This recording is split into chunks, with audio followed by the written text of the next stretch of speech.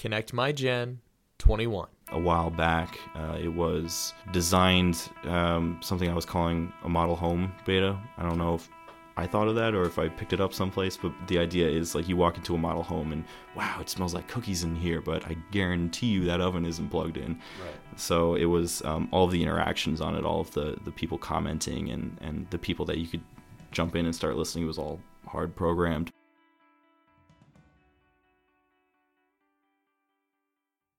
Hello and welcome back to Connect My Gen's podcast. Today is episode number 21. My name is Kyle Kugler and I am the host of CMG's podcast. Now today I have Ian Veenstra, and I said his last name correctly. You got it. Yes, I got it. All right, so before we go ahead and start, I just wanted to say thank you to all the connectors out there for sticking with us through all of these episodes. Make sure that you go to connectmygen.com and let us know what you think about the show. And I guess you can go to Facebook too. Or Instagram, wherever else we're connected, SoundCloud, iTunes, all that good stuff. So, Ian, who are you and what do you do? Well, my name is Ian Veenstra. I am the CEO and co-founder of a music technology company called Avec. That's kind of my main thing. My side thing, I guess you could call it, is I'm also running Ian Veenstra Photography. It's a photography company mostly dealing in aerial photography. So those are kind of my two main hustles, as they say. Awesome. So now you're getting into like your two main hustles that you're talking about. Mm-hmm. When I asked you initial questions about like what exactly we're going to talk about during this episode, you said that your biggest focus right now is trying to stretch your entrepreneurial legs. Yep. What exactly do you mean by that? Basically getting out there and doing stuff. You know, it's everybody thinks that when it comes to entrepreneurship, the best thing is just do it. This whole concept of hustle. You've got random ideas. You can sit there and you can have the idea and not do anything with it, or you can have the idea and just say, screw it, I'm going to work on this. And of course, you're probably going to fail. That's how it works. That's, failure is just one step closer to success. But so stretching my entrepreneurship muscles, that's really what I'm going for there, is take an idea, build it, work on it. If it doesn't work, it doesn't work. And also alongside of that, things like networking, getting myself out there more, becoming, a larger person in the community, things like that. Have you always had like that entrepreneurial bug, or is it just something that's kind of like grown on you in the past year, couple years, something like that? Kind of. I've love that answer. Kind of. I've always had the entrepreneurial bug, but just like anything in entrepreneurship, it's kind of pivoted over the years. It started out as kind of more of a inventor's bug, I guess you could say. My elementary school claim to fame is I got like the highest rank you could get in the Invent Iowa competition that they. Oh, no way. I'm not sure if they still do that now, but. Yeah, it was great. What did you invent? I've got to guess. My sister did the same thing. Yeah? So. Yeah, it was an edible popsicle stick. Mm-hmm. Oh, yeah. What was it like? It was a really dense cookie. That was pretty much it, and it was really good. That's awesome. So it started out as kind of the inventor's bug, and then it kind of shifted into the more, I guess, realistic version of that, which was engineering. That's what I studied mostly in college. And then kind of later into college, I realized maybe that wasn't the best option for me, the best path for me, and that morphed more into the focus on the entrepreneurial side of things. And kind of throughout all of that, I've always been a big fan of like the maker community. I've always been interested in idea to product cycle, things like that. So it's always been there, but it's gone through its different phases. So you currently work out of the mill race. Yep. Here, Cedar Falls, Iowa. Can you just explain what the mill race is and just what kind of a resource that is to you? So the mill race is a co-working space. It is what it sounds like. It's a place where people can go and work in a more office-like environment without having to buy your own office or something like that. And the benefits of it are obviously you've got that environment where you can just go and get work done, put in headphones, have zero distractions, all that fun stuff. But then at the same time, it's a more of a community thing. There's lots of people in the area or around you working that you can talk to, that you can connect with, and they'll have resources that you might need. You might have resources that they might need. So there's this really nice mutual benefit for everyone that works in the area. I've been there probably probably 2 or 3 times. I'd say I don't work out of the mill race. I do have an office here in the JPEG. Yep. As soon as I graduate, probably going to kick me out, and I'll probably end up going over to the mill race. But it is a really great resource, and when I've gone over there, it's just that people are always friendly. And I guess I've kind of noticed that all across the board. I've toured different co-working spaces, like Grind co-working space. It was in Chicago. Okay. Really, really cool. The people were awesome. But just the atmosphere behind it, I guess, just that community sense of it, and now you actually belong to something. It's not so enclosed off like the office that we're in right now. Yeah. And it's just, I just like it. That's flat out the truth. Yeah. I actually started, when I graduated, I started in kind of my own little office type thing. Obviously, I had my home office as well, but it was nice, the little office that I had, but it was closed off to everything. So I wasn't getting the networking that I needed, which is, it's a huge part of getting involved in the entrepreneurial community is networking and meeting people and connecting, and, all the connectors out there and probably know that already, but, and you can't really get that if you're in your own little bubble. So one of the reasons why I really wanted you to come on the show is to talk about your photography, your aerial photography. Yep. Now, drones are kick-ass. Dude. Oh yeah, that's the definitely. thing. And like I actually asked my girlfriend for one for Christmas, and it's one of those little. I think it was like $20. Oh, those are so fun though. Probably like 3" by 3" little guys, and just to drive it around or fly it around. And it's fascinating to me. I always liked playing with like RC cars as a kid. I had those like wind up like airplanes and stuff. But it doesn't really amount to the same thing as like a drone, like an actual drone that you could fly around and take pictures from. Yep. And I've been able to see a ton of pictures that you have that you post online, and they're just awesome. They really are awesome. Thanks. I appreciate that. And I just want to know, how exactly do you get the shots that you do? Like what is your strategy behind going out there and just taking a picture? So I got a drone a few years back, so a lot of it is experience with it. After you've been flying the drone, the camera on the drone. I shoot with a 3DR Solo with a GoPro Hero 4 on it, which does not make the editing process easy. But once you get the hang of it, you kind of know. Like take the GoPro for example. It's got that fisheye lens on it, right? Which in some situations is really cool, especially if you're very, very high up and you want to see as much as possible. Other situations when you're trying to get in a little bit closer, you don't want that warping. It makes the picture weird. So in the post process, in editing, you fix that with lens correction tools. But it crops off the edges. So when you're framing things, you got to make sure you're taking that into account. So a lot of it is just experience, understanding kind of the core photography rules of composition, lighting, things like that, and then knowing your tools and knowing your post process really helps make sure that you get the shot that you intended, as opposed to taking 50 shots and then you get home, put it on the computer, and like, none of these are good, which happened many times when I was first starting. How long do shoots normally last when you go out there? Is it just until the battery dies of the drone, or until you get cold, or how does that work? Well, in the winter, it's usually until I get cold, which happens pretty quick, especially when you're trying to fiddle with the controls. You can't wear super thick gloves when you're doing that.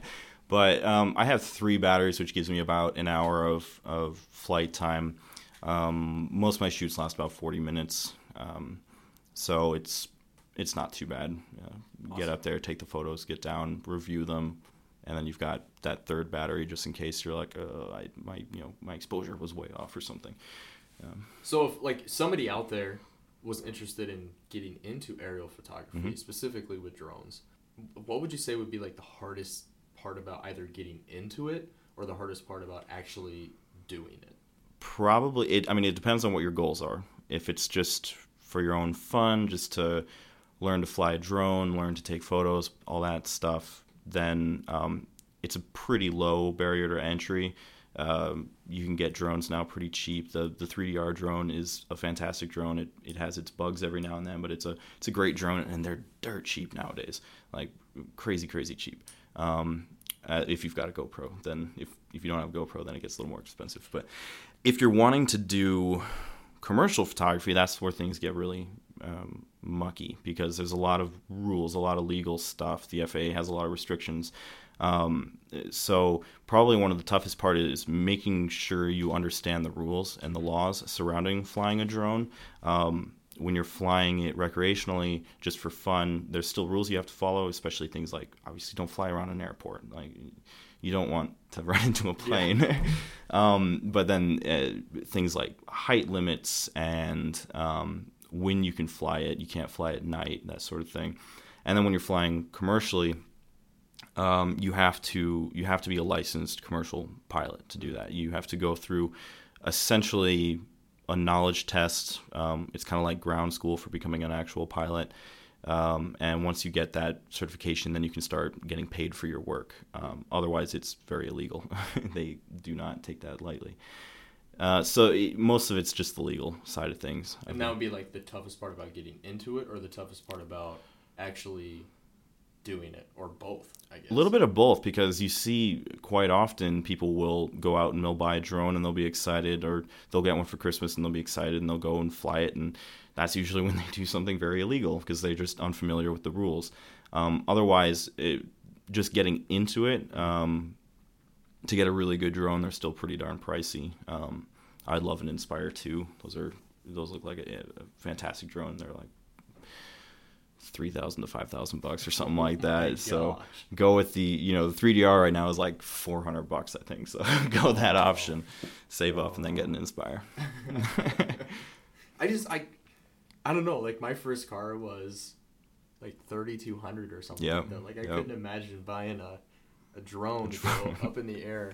But I mean, if that's almost like your business, that's what you're doing to make money, more power to you. But wow, that's crazy. One of those things you work yourself up to, I think. I would. Could you possibly share just like one of your worst stories that you've ever had with flying a drone? I'm just gonna leave that open to whatever it comes. Yeah. Okay, so this is actually fairly recently. Probably my biggest scare when I was flying a drone, because I've crashed the thing a bunch. Like I've had it lose. Do they break easy or no? It depends on the crash. I've had crashes where I was maybe 50 feet in the air and the wind took it really weird and it sent itself into it was trying, like, it's a smarter drone. It was trying to correct itself, but it was doing a bad job of it, and it just spiraled itself into the ground. I've had, actually, it was like one of the first times I flew it, it was just sitting there maybe 5 feet off the ground, and one of the props pinged off.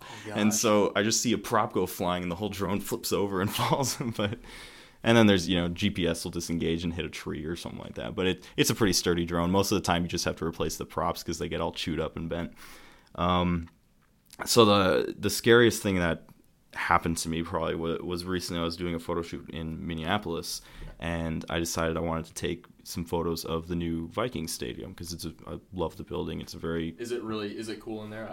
I haven't been in it. No, I was taking photos on the outside. Yeah. Okay. Yeah. I don't know if they'd allow a drone to fly around inside. It's probably big enough to... Probably. Oh, definitely. So I was flying around it, and I was standing a fair bit away. And just to clarify for anyone who does fly drones and stuff, there was no game going on. Stadiums are crazy strict no-fly zones, half hour before a game, during a game, and half hour after a game, just because large amounts of people, they don't want things flying around and all that. Makes sense. So there was no game going on. The airspace was open, and I was taking photos, and basically I was doing a big circle around the stadium, taking photos at different angles, trying to get all the cool shapes of the building. And I wasn't paying super close attention to the actual drone, and it passed behind the building. So I lost line of sight between the drone and my controller, which when you do that with a giant metal and glass and huge building like that, the signal goes out immediately. Now, the drone is smart. It knows if the signal goes out, it's just going to come back to where it took off from and land itself. The problem was I didn't know if I had set it's called a return to home altitude. I didn't remember if I'd set that to 200 feet or 400 feet, 400 feet being the maximum legal height you can fly a drone. Because 400 feet, fine, it flies up, it goes over the building, comes back 200 feet, it actually goes down a little bit and flies straight into the building. And for a split second, I was freaking out. I was like, oh no, this, I've got a drone. I just recently had gotten my my commercial certificate and all that sort of stuff. Like, if this drone hits this brand new building and screws something out, first of all, 200-foot drop onto concrete, there's no way the drone survives. Right. But also, people are going to get angry at me. And so I started like running to try to reacquire signal on the drone, and then I was looking, and luckily it was set to 400 feet, and I saw it like just casually cruise over the top of the building. I was like, oh, thank God. But yeah. That is, oh my gosh. There's so many, I like asking those types of questions just because people just have the funniest things that happen to them. And I mean, like, at the time, you're like, oh my God, this is just going to not ruin me, but it's like you just got your license, and all of a sudden it's just, it could I'm be just gone. sitting, because, my company, Avec, is not actively making enough money for me to pay myself. So the photography stuff is kind of my income plan. So it's like, crap, don't destroy my drone. So to transition into something else, because I heard you just say the key word. Yeah. And that key word is Avec. Mm-hmm. So we actually first met at Startup Weekend. Yep. Last Startup Weekend, which was, 2 months that ago? was 3 months? something like that. Yeah. No, it was in December, wasn't it? Yeah. It was early. So it was early just December. Like a little over a month ago. Yeah. Yeah. Month anniversary. There we go. But yeah, I was immediately drawn into your startup called Avec. Mm-hmm. Can you just share what that is with the connectors out there? Yeah. So Avec is a music technology company. The idea behind it is we want to make everyday music streaming more social. We want to increase that social component. And the way we do that is by allowing our users to create personalized local radio stations.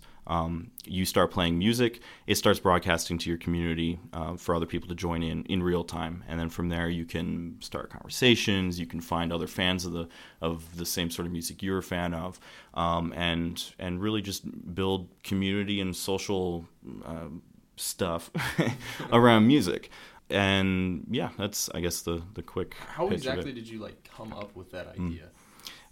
It originated as I was walking down the street and someone passed me with headphones on, and they looked like they were jamming out a little bit. And I thought, hey, that'd be kind of cool if I could build an app that essentially was like people's personal theme song or something, so that when you pass them, you hear their music or you hear their theme song. And I got to thinking about the logistics of the location stuff, like getting that accurate. It would be crazy. And what if you're in New York and there's 100 people around you? That'd be insane. So I kind of dropped the idea for a bit, and later thought, okay, well, what if we just shift this more into making it so when you're listening to music, other people can listen in with you. It's great for you're caravanning with friends or something. Everybody can be listening to the same music. You can have you can follow people, your favorite artists, listen to what their favorite music is, things like that. Before the episode, we were actually talking a little bit more about the idea that I'm running through right now, which I might talk about it later on. I'm not really sure. Do I get to become the interviewer now? possibly ask me. Oh, okay, I'll talk about it. But I'm not really sure if I want to either develop an app for this idea or just keep it on a website. Yeah. And I know it'd almost be dumb, I think, to not be an app because so many people use it. But I'm still going through that customer discovery phase of figuring out if this is, I don't want to say an older person kind of deal or if this is a younger person kind of deal.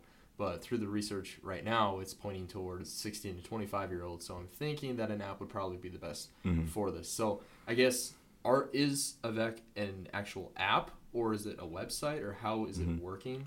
And was it actually hard to develop it regardless of what it is? Well, we went through that same kind of customer discovery side of things to try to figure out, again, what's our primary age demographics, and we came to the same conclusion. Younger demographics probably going to be one using their phone more, and so we're working on an app. It's not we haven't released anything yet. We're still in development, and I can probably talk about that a little bit more in a second here, but it's definitely a platform that we can adapt to a web situation as well. That way, maybe you're at work or something, you can just pull it up in a different tab and still get the same features without having to listen from your phone.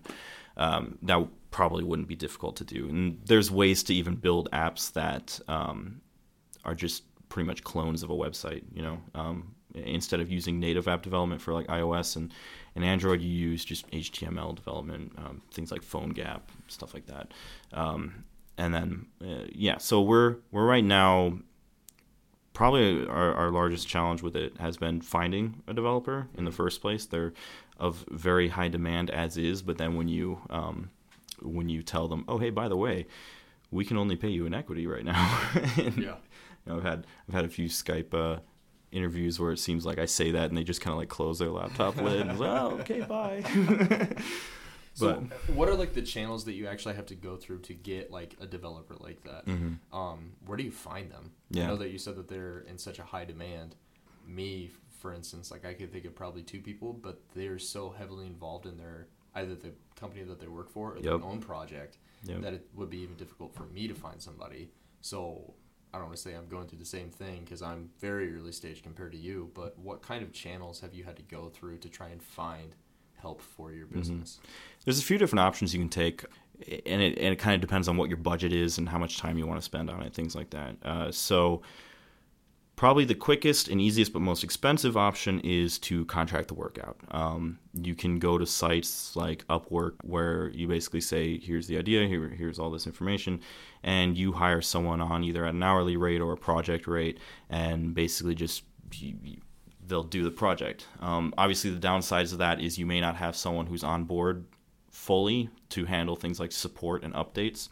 So that could be a good option if you're just trying to get a minimum viable product out there, just something to start building up users. But like I said, it's going to be really expensive. You're looking at probably anywhere from like $8,000 to $15,000 or something like that. The next step is to try to find just a developer, going through friends and family, and especially if you're at college, there's probably people out there who would be willing to help out. Maybe even join you as an actual... Especially like if they're wanting to build up their portfolio. Yes, yeah. It's a great opportunity for that because they're in college. You as the startup may not necessarily be needing someone to do full-time work, especially if you are also in college. There's no way you're working on your startup full-time because you got to graduate. So, yeah, finding other people. There's websites out there that can help with that. The popular one is cofounderslab.com. That one I've had mixed results with. That's you occasionally find actual people there. Otherwise, you might find people who represent other people, and so like you hire them, they outsource your work to somewhere else, which I'm not a huge fan of, but that's just me. That's weird. That's weird to me that you would, as a co-founder, you would give up equity in your business just for somebody else to give it off to somebody else to say that they're doing it. Yeah. With those ones, they try to tell you like, oh, we have experience in this, we can help with other things like marketing and blah blah blah, and then they become kind of the project man or like the development manager, I guess. I don't know. I wouldn't recommend doing that, especially if you're very new and very strapped on cash, because a lot of times they'll want an hourly rate as well. The third option, which is the least expensive but it's going to take the most time, is actually what Avec is doing. We spent many months trying to find a developer who fit our criteria and would work for equity, and never just hire someone because after a few months you've discovered, oh yes, finally someone who'd be willing to work for equity. If they don't fit for your company, if they don't have the skills needed, they're not a quote unquote culture fit or anything like that. Right. Don't hire them just because they'll do equity. So I actually took it upon myself to become the developer, and that's where we're at right now. Is I'm learning iOS Swift development. It's a slow process, obviously, but I'm making a lot of progress, and developing Avec as I go. Basically, it's definitely a fun experience because I'm able to learn something new, go back and tweak something in the actual development of Avec, and change stuff and see how both myself and the app is getting better.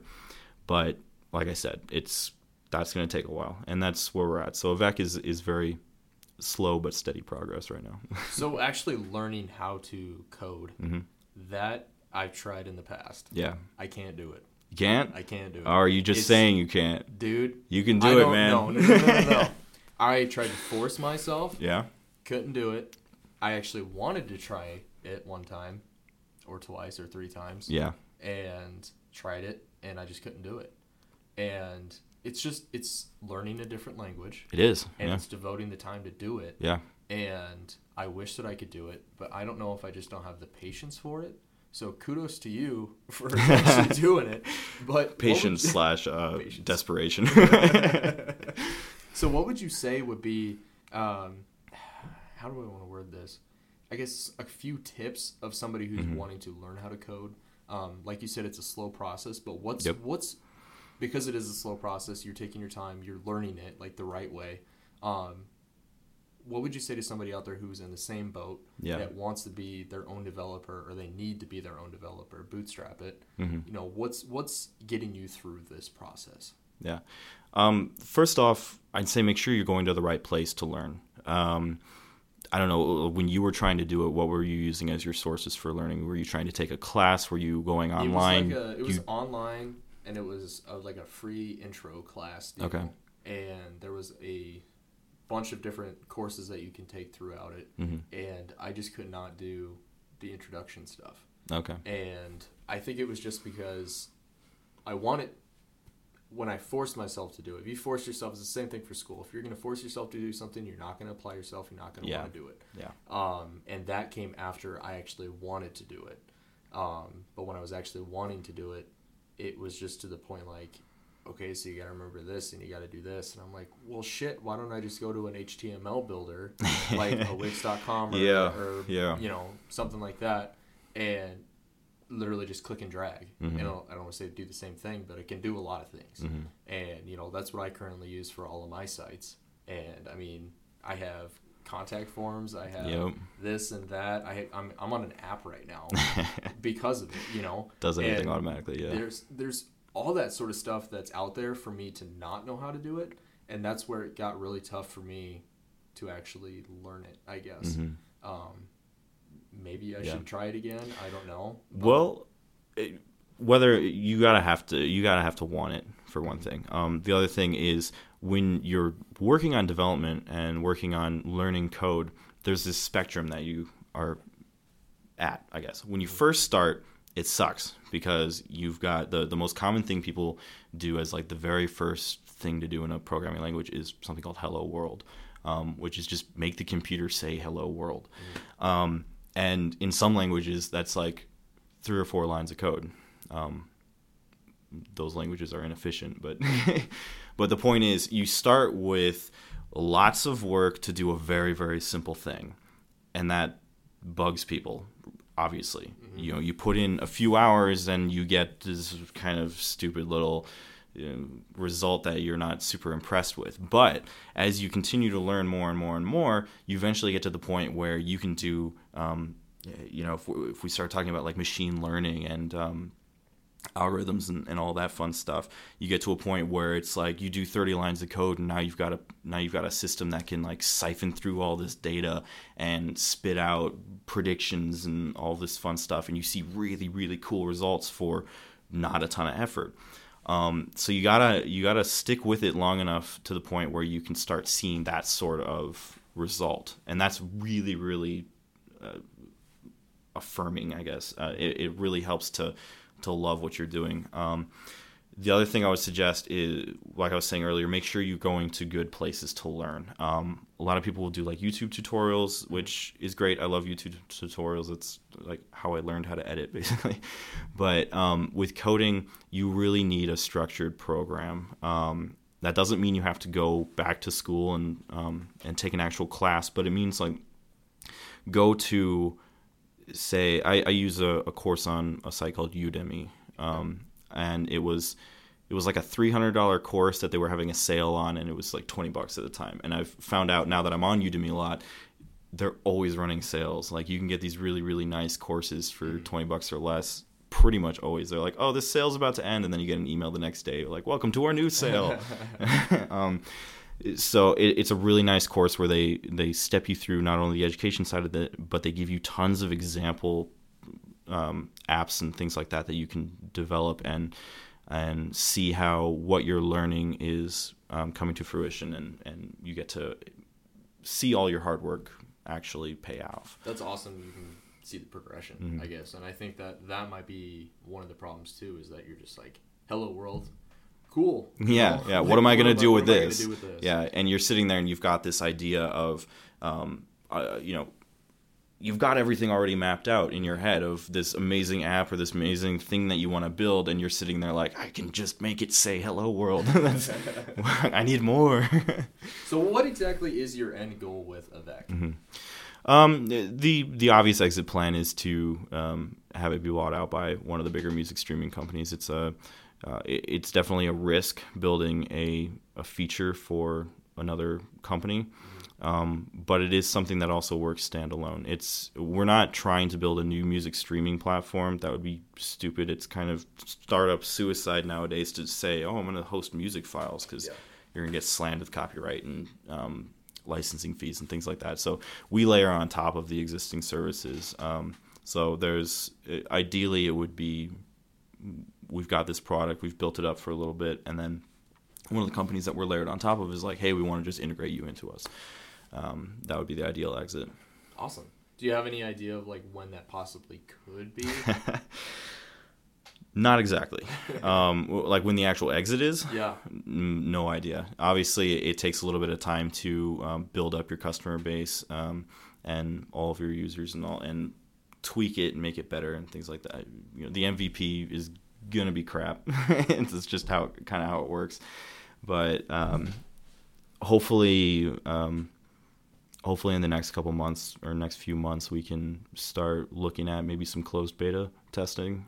We do have a beta product that we tested a while back. It was designed something I was calling a model home beta. I don't know if I thought of that or if I picked it up someplace, but the idea is like you walk into a model home and wow, it smells like cookies in here, but I guarantee you that oven isn't plugged in. Right. So it was all of the interactions on it, all of the people commenting and the people that you could jump in and start listening. It was all hard programmed, but we didn't tell our beta testers that. And if you're one of the beta testers listening, I'm sorry for the deception, but we had to test the psychology of it.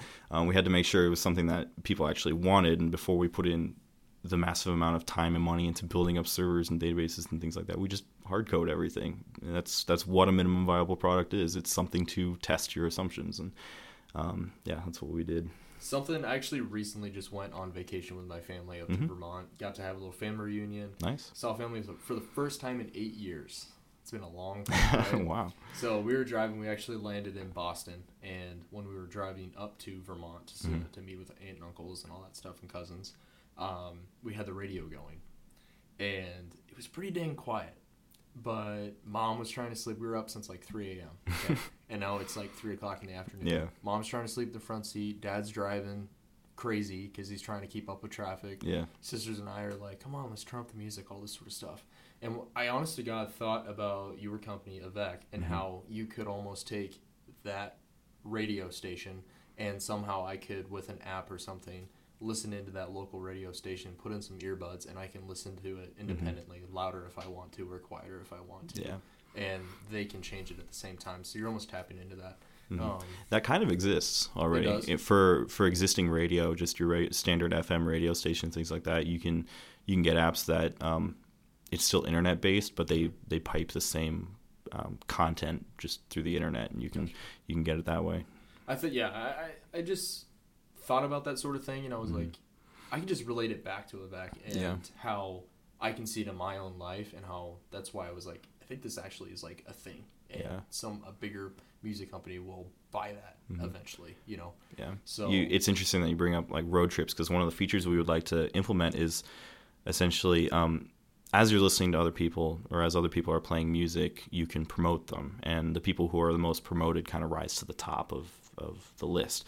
And so a feature we want is like a road trip mode where you're driving along, and obviously you're changing location a bunch, so your available local radio stations are going to change. And so you just set it to skip between the top people wherever you're at. So as you're driving along, you can kind of see how, like, let's say you're driving south, you can start to see how like the influences of country music start to pop in more, and you get this really dynamic, the music is traveling with you kind of experience. It's awesome. It's more in depth than I thought. Oh yeah. If we had more time, I would go over all the random features we want. But Ian, you have officially made it through the regular part of the episode. Great. Do you know what time it is? I think I do. What time is it? Crap, I'm blanking on the name. Life Experience or something like that. It's life decision time. Life decision. Life decision. I was so close. Close. Actually, I'm actually pretty proud of you. I think that you're the one person got it correctly the very first time that I said it, but you were definitely in second place. I got the first word. That's 50%, right? All right. So the only rule about life decision time is that I have to read it word for word, so I do not screw it up. I understand. Are you ready? Yes. 100%. Are you ready? I don't think so. Oh, okay. Well, this is on you then. All right. I'm ready to go. So you are working. I've already screwed it up. You are working. You're reading from it. You are working just like any other day, but you run into a situation where someone comes up to you and asks you, "What are you doing?" Mm-hmm. You explain your business and your day-to-day work to them. They're in awe, and they ask you why you're an entrepreneur. Without hesitation, you share 3 reasons why you're an entrepreneur and why they should be one as well. I'm gonna take all the stereotypical ones and lump them into one. Okay, so those are the things like you get to be your own boss, hooray! You get to set your own hours, hooray! You can sleep in if you want. You can if you're an internet-based company like myself, you don't really have to worry about vacation because you can work anywhere. Mm-hmm. So all of those typical ones, they're great, but they're kind of the romanticized things. I'm gonna put those into one of those 3. Boom. Go on. Okay. Number 2, the community is great. You will not find a more dedicated, hardworking, passionate bunch of people than the entrepreneurial community. And one of the great things about it is everybody in the community, or at least most people, are genuinely interested in helping you. They want to take their own skills, their own abilities, and apply them towards your thing as well, which is great. I think one of the first networking things I went to, I was talking to Andy Stoll, yeah, and it kind of blew me away because he asked me what I was doing, and then his first thing he said was, "And how can I help?" I was like, "Whoa, that's not something you hear that often," but. So the community, the people, it's great. It's just a fantastic bunch of people. Third, I guess there's really no other career path that you can take that affords you as much variety and opportunities. You can do really whatever you want. You have an idea, you can execute on it, and hopefully it works. If not, you failed and learned something. Hopefully. And but not only that, you can, since you have this community and these networking opportunities and things like that, you find someone who has a good idea that you can contribute to, you can jump on board with that. There's just tons of opportunity that you don't see as much in the quote-unquote real-life jobs, especially if you're working at a company where they're like, hey, if you create anything, whether it's at work or outside of work, it belongs to us. That's our intellectual property right. That bugs me. Well, dang, man. That's I'm going to go after it again. It is a mic drop moment. Please Nice. do not drop my microphone. No, I wouldn't. So. These look like nice mics. Well, seriously, thank you so much for coming out and talking today. No Those problem. are all the It's my questions pleasure. that I have for you. Are there any ways that if somebody's interested in aerial photography, entrepreneurship in general, a VEC, anything like that, is there any way that they could reach out to you? Yeah, you can find me on Facebook, just Ian Veenstra. You can find me on, I guess I am on Twitter. I almost never use it, so. I deleted mine. Yeah, I probably should do that too. LinkedIn, Instagram. Follow me on Instagram if you're interested in aerial photography. You'll see all my stuff. They're good. Let's see. Otherwise, avecapp.com, ianveenstra.com. I've got a blog on Medium. I don't do it very often, but there's a really good one on there about like getting started with drones. If you're really interested, it goes over the legal stuff, the getting started stuff, as well as just kind of drone etiquette. Like, don't fly your drone near windows. Come on, like it just looks creepy. Awesome. Well, is there anything else that you want to say? I don't think so. I think we've covered enough. Awesome. Well, thanks for coming out today. Well, thanks man. for having me. I really appreciate it.